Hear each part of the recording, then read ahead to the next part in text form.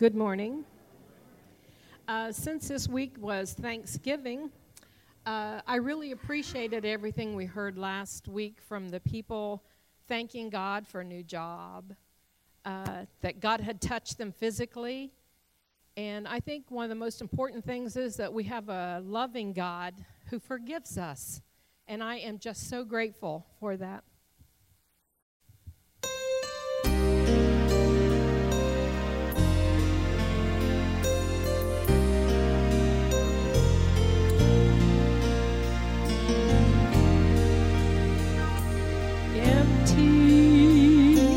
Broken, I came back to him, a vessel so unworthy and so scarred with sin, but he did not despair.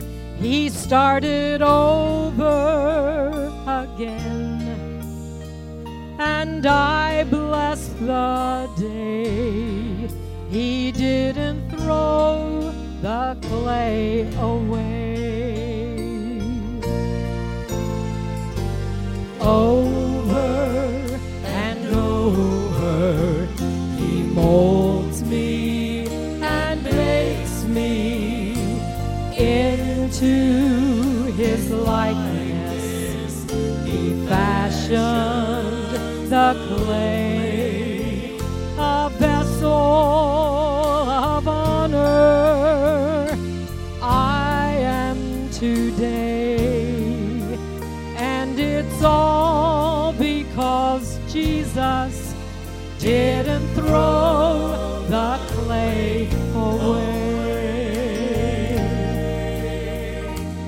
He is the potter and I am the clay, molded in his image.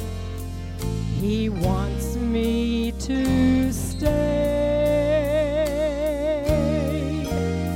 But when I stumble and I fall and my vessel breaks, my Lord picks up the pieces.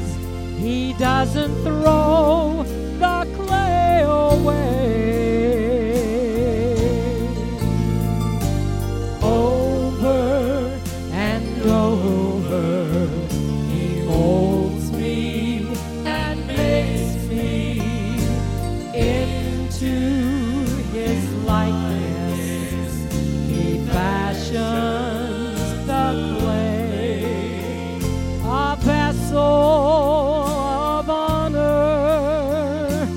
I am today, and it's all because Jesus didn't throw the clay away. Yes, a vessel of honor I am today, and it's all because Jesus didn't throw the clay away.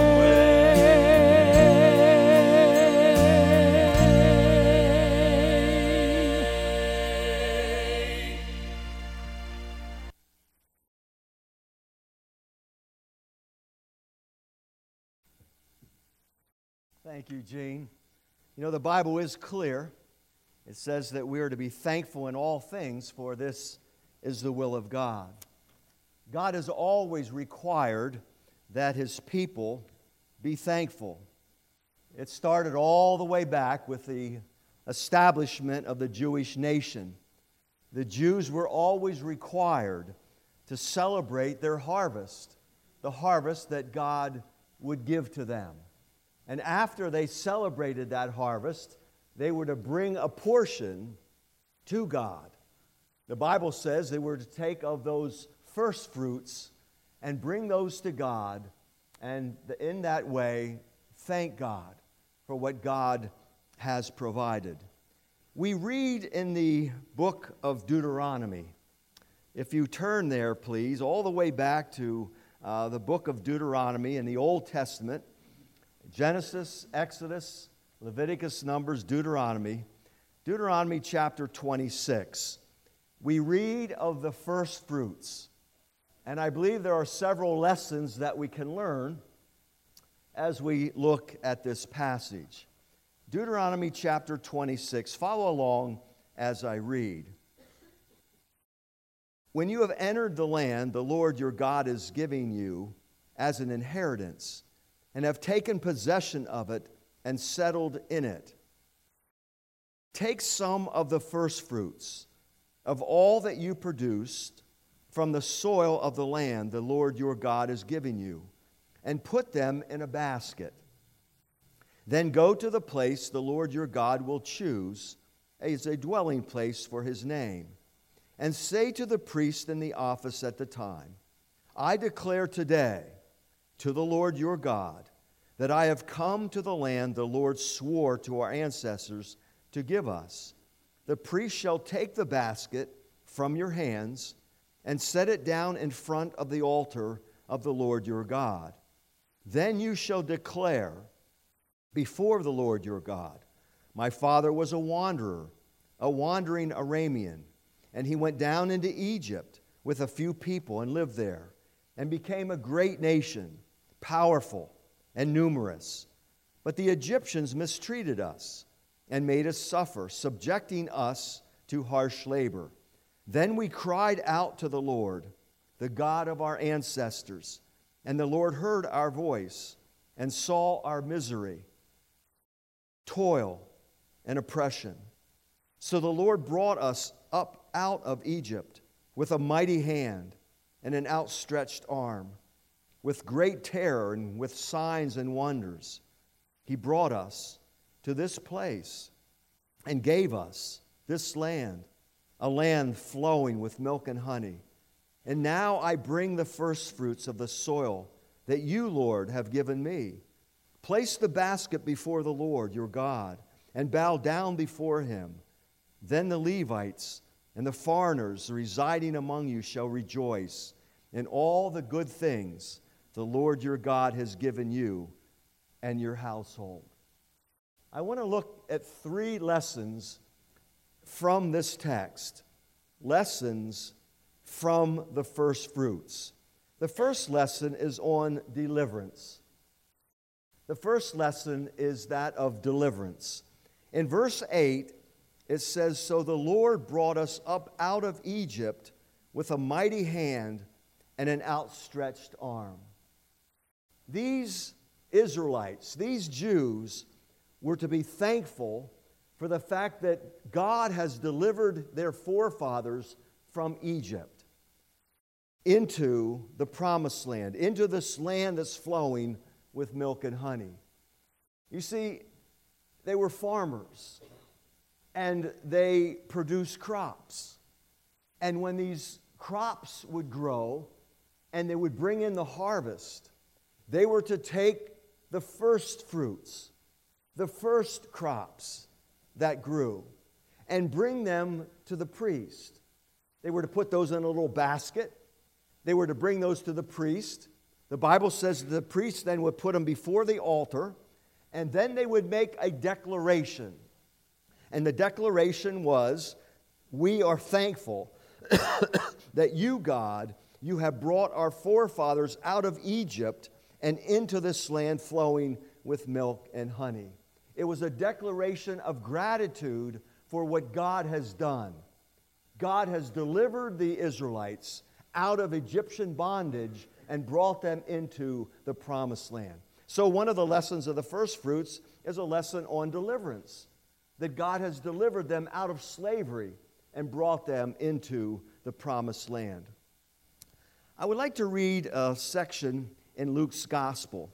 If you turn to Luke chapter 17, Luke chapter 17, we have a story of a group of men who had a terrible disease called leprosy. Luke chapter 17 and verse 11. These men, they needed delivered, as the Jews needed delivered out of slavery in Egypt. These men needed delivered from the slavery of leprosy. Luke chapter 17 and verse 11. Now, on his way to Jerusalem, Jesus traveled along the border between Samaria and Galilee. As he was going into a village, 10 men who had leprosy met him. They stood at a distance and called out in a loud voice, "Jesus, Master, have pity on us." When he saw them, he said, "Go, show yourselves to the priests." And as they went, they were cleansed. One of them, when he saw he was healed, he came back, praising God in a loud voice. He threw himself at Jesus' feet and thanked him, and he was a Samaritan. Jesus asked, "Were not all 10 cleansed? Where are the other 9? Has no one returned to give praise to God except this foreigner?"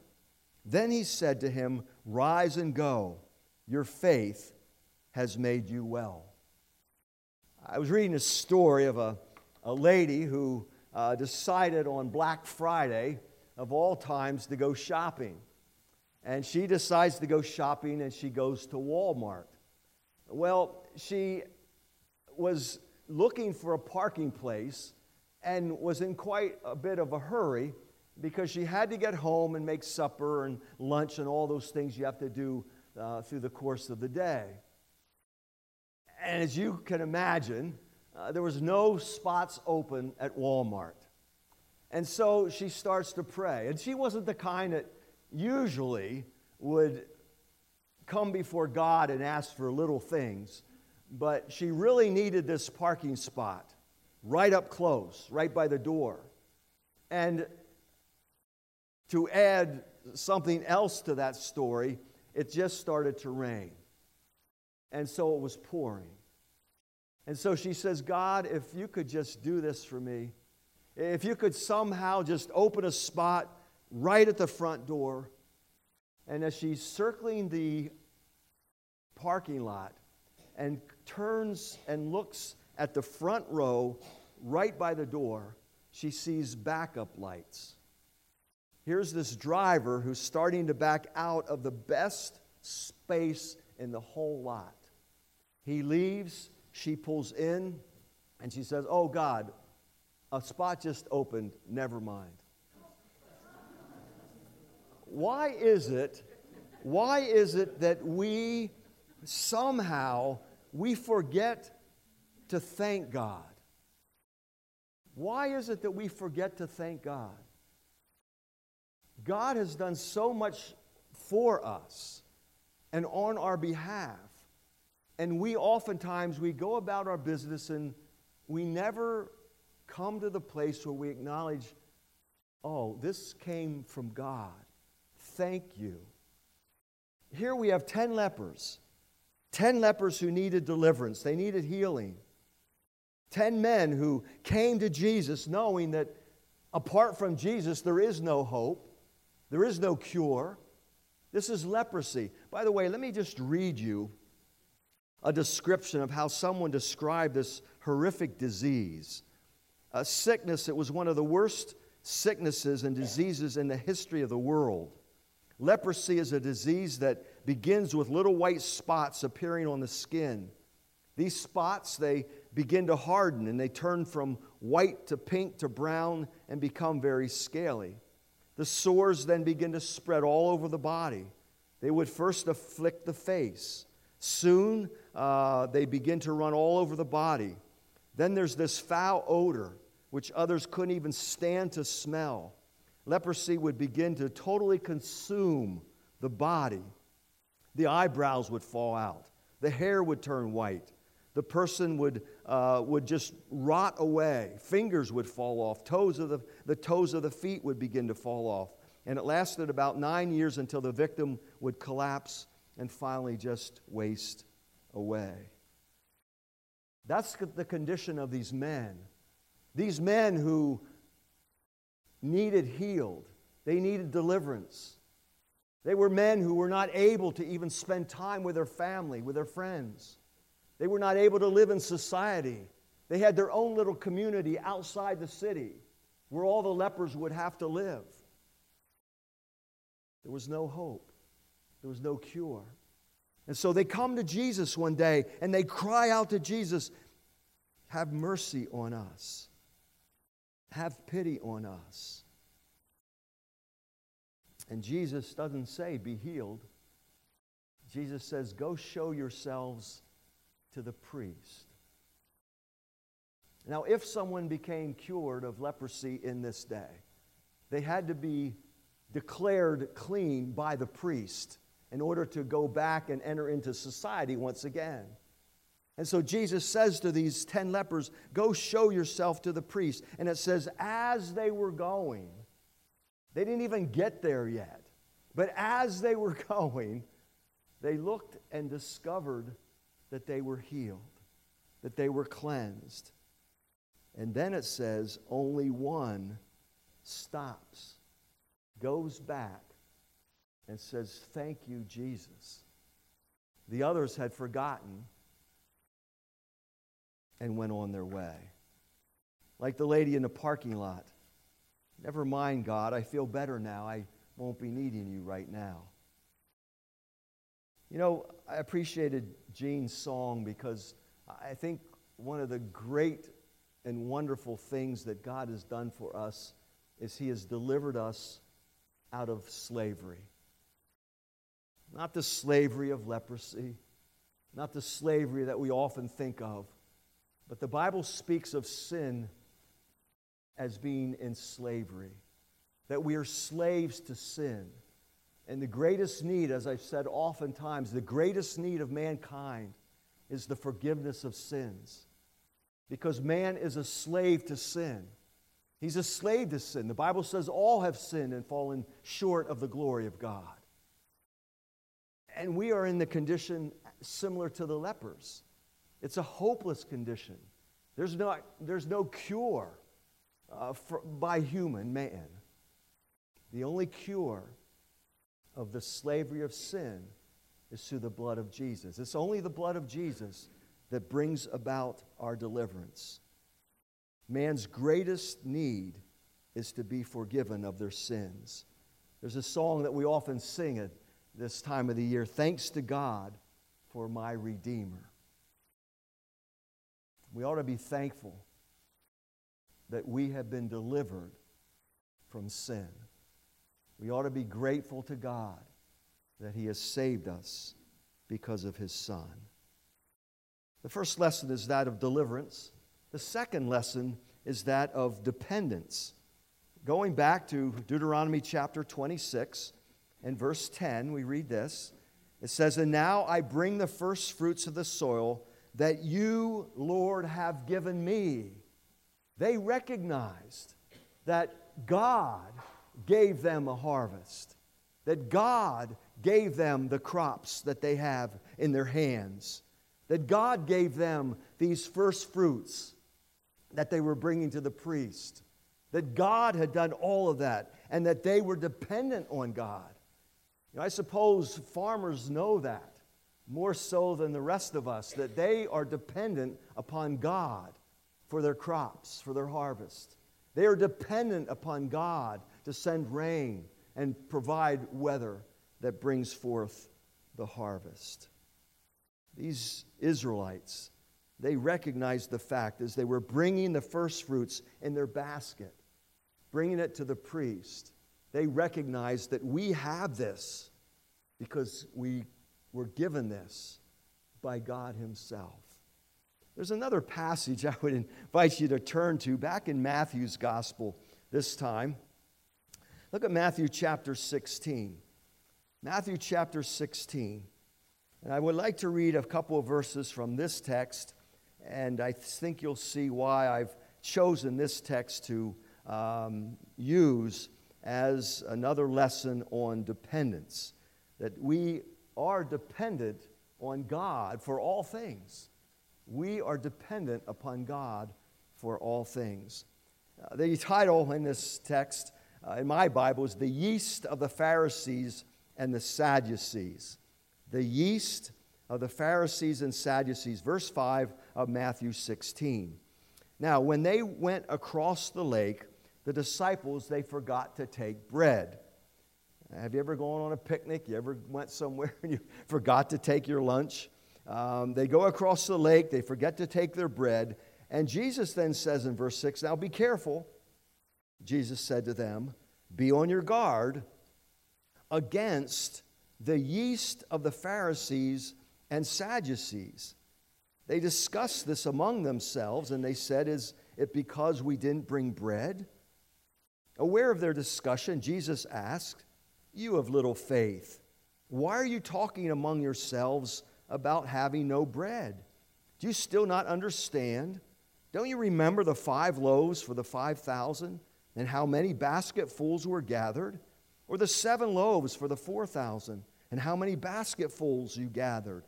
How is it you don't understand that I'm not talking to you about bread, but be on your guard against the yeast of the Pharisees and Sadducees?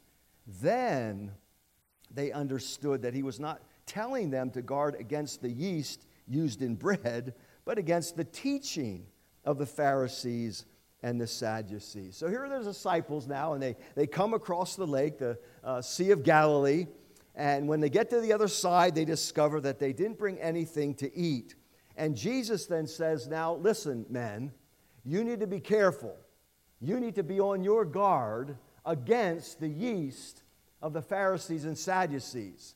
Now, think about the disciples for a minute. Put yourself in their shoes. You just forgot bread.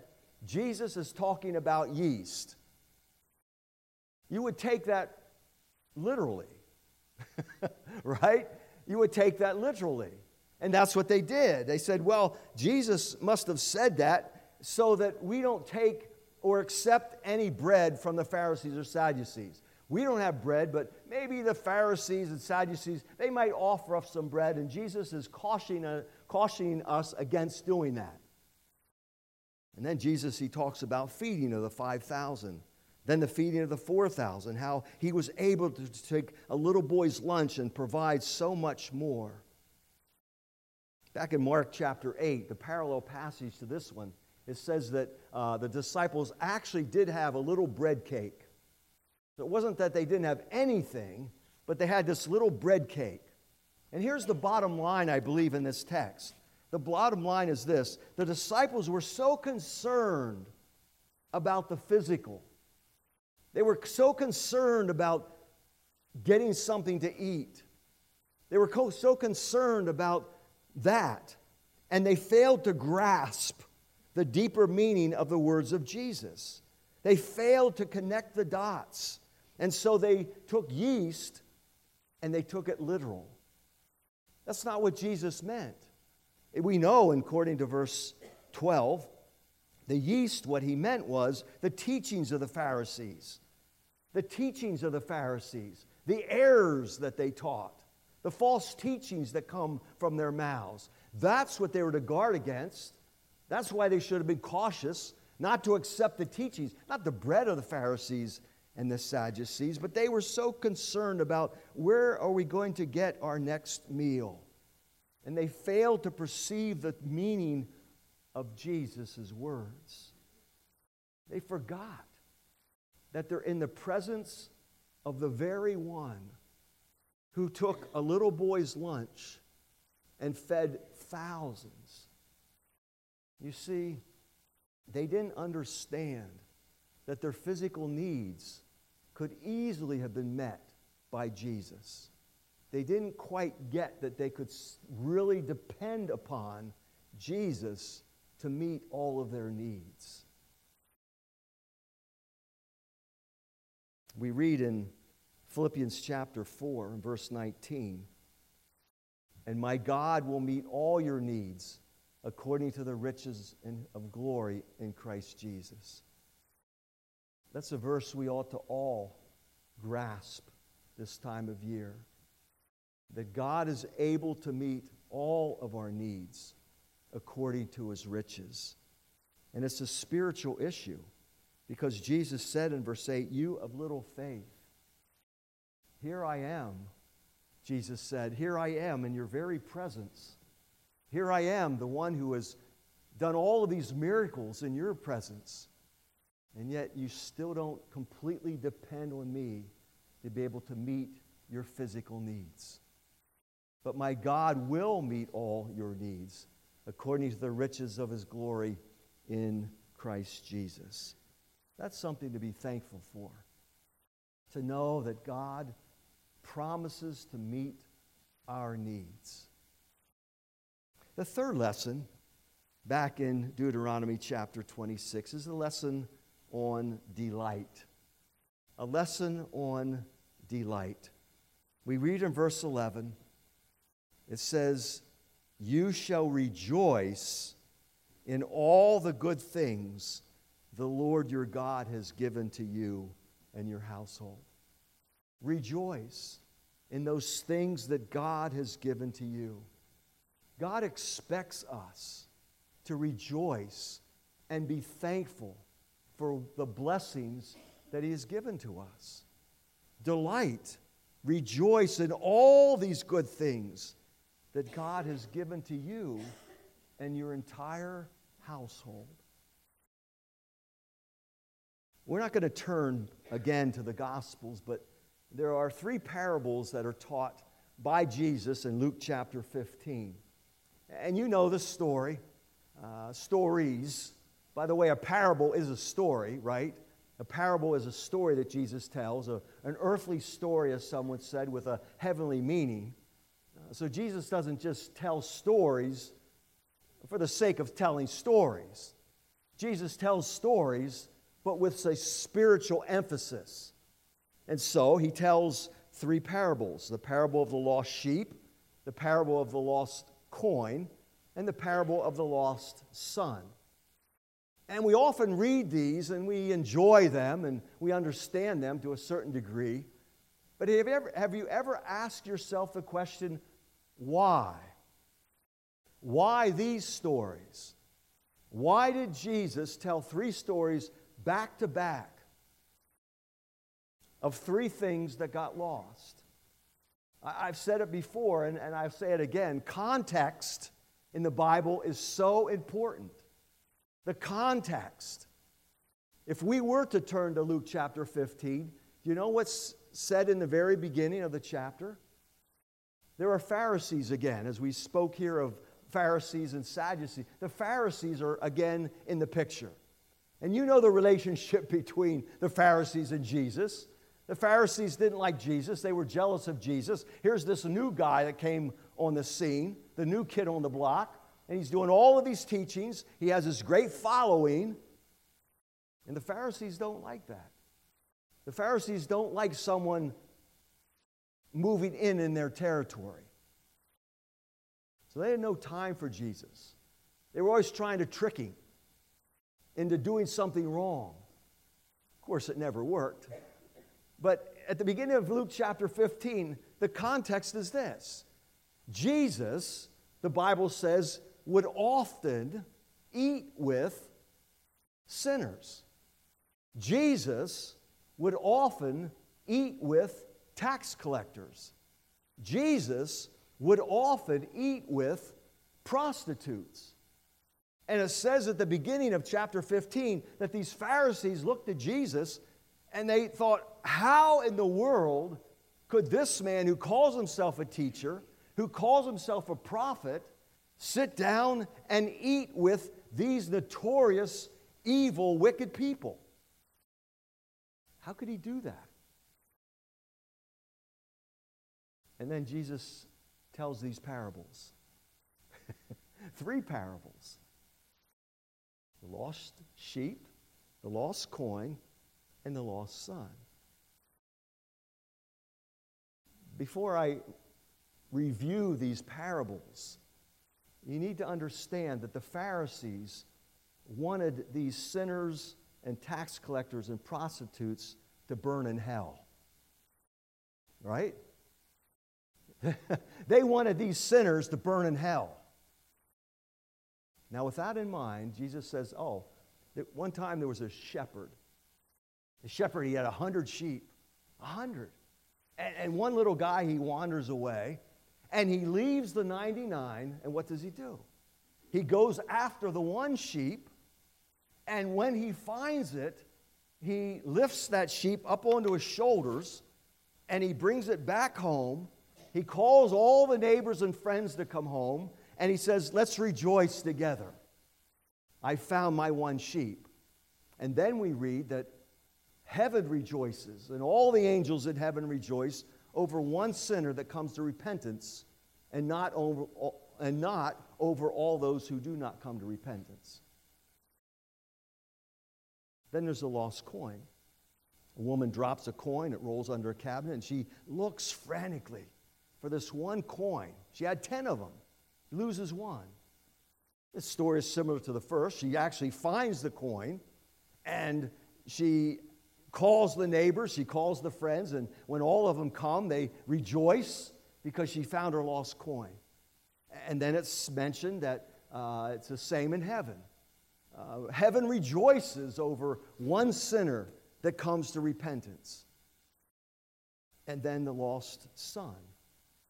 The young son comes to dad one day and says, I don't like your rules. I don't like the regulations. I want to go and just live on my own. Give me some of the inheritance money. Dad says, fine, you want to go? You're not doing the right thing, but I'm going to let you go. He gives him some money. The young son goes. He squanders all of this money, remember? Spends it all. Finds himself in poverty. Decides to come back home because the servants of my dad have it better than I have it right now. Comes back to dad. And dad's waiting with open arms and welcomes his son back into the family. Throws this huge party. Everybody's rejoicing. But there's a twist. There's a twist in the story. Because there's an older son. How does the older son feel about dad throwing a party for the young son, the prodigal son? Gets pretty upset, doesn't he? He says, Dad, I've been with you all this time. You never threw a party for me like this. Why would you throw such a party like this for my younger brother? And dad says, listen, he was lost and now he's found. He was dead and now he's alive. Now here's the point. Here's the point. The forgiving love of that father, now listen, the forgiving love of that father is like the love that Jesus had for the sinners and the tax collectors and the prostitutes. And the older brother's resentment against the love toward that younger brother is the attitude of the Pharisees. The Pharisees wanted sinners to burn in hell, much like the older brother wanted for his younger brother. And then at the end of the story, after the older brother says, but Dad, he never did anything like this for me. And after Dad says, yes, but your younger brother was lost and now he's found. He said, we, and I quote, verse 32, we had to celebrate. We had to celebrate, son. We had no choice but to rejoice and celebrate and be thankful that this one has returned. You see, what these parables show is God's love and God's forgiveness toward us. And that's another reason to be thankful, Gene. Thank you for your song. The forgiveness of God, and that God should love us with a love beyond measure, is something that we ought to be thankful for. These Jewish worshipers back in Deuteronomy chapter 26, they came to the priest. They came with their little baskets of first fruits, and they gave it to the priest.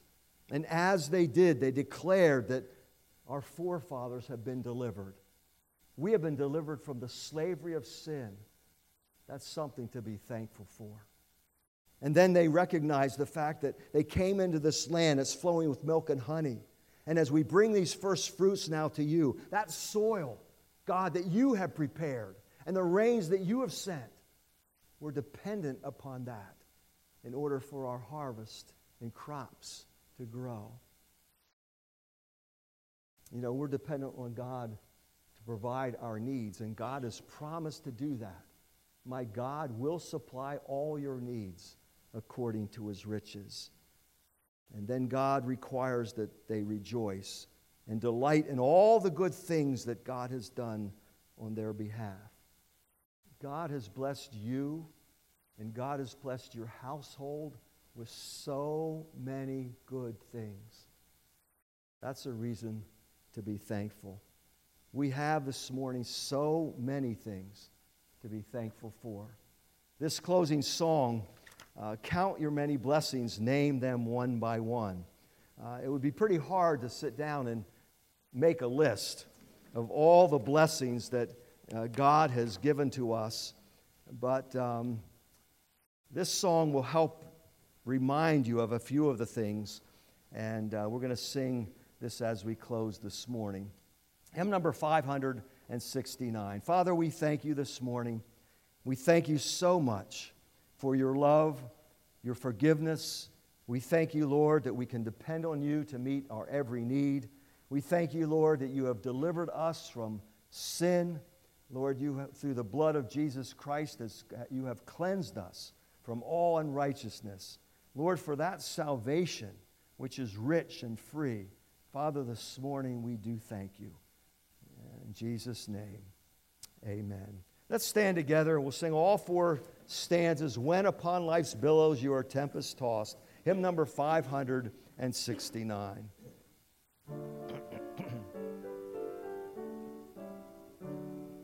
When upon life's billows you are tempest tossed, when you are discouraged, thinking all is lost, your many blessings, name them one by one, and it will surprise you what the Lord has done. Count your blessings, name them one by one. Count your blessings, see what God has done. Count your blessings. Your many blessings, see what God has done. Are you ever burdened with a load of care? Does the cross seem heavy, call to bear? Count your many blessings, every doubt will fly, and you will be singing as the days go by. Count your blessings, name them one by one. See what God has done. Count your blessings, name them one by one. Your many blessings, see what God has done. When you look at others with their lands and gold, think that Christ has promised his wealth untold. Count your many, money cannot buy your reward in heaven nor your home on high. Count your blessings one by one. Count your blessings, see what God has done. Name them one by one. Many blessings, see what God has done. So amid the conflict, whether great or small, not be discouraged, God is over all. Count your many, angels will attend, and comfort give you to your journey's end. Count your blessings, name them one by one. See what God has done. Count your blessings, name them one by one. See what God has done. Father, we are thankful. We're grateful for all the things that you've done for us. Lord, I pray that we might give back to you, that we might serve you and love you, Lord, as you have loved us. Father, we are grateful for the salvation that you've provided for us, which is free, costly to yourself, costly to your Son, but Lord, to us, it's a free gift. And for that, we thank you. In Jesus' name, amen.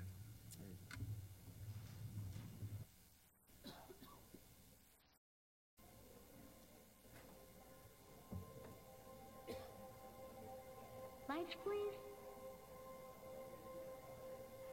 And there were in the same country shepherds, abiding in the field, keeping watch over their flock by night. And lo, the angel of the Lord came upon them. And the glory of the Lord shone round about them.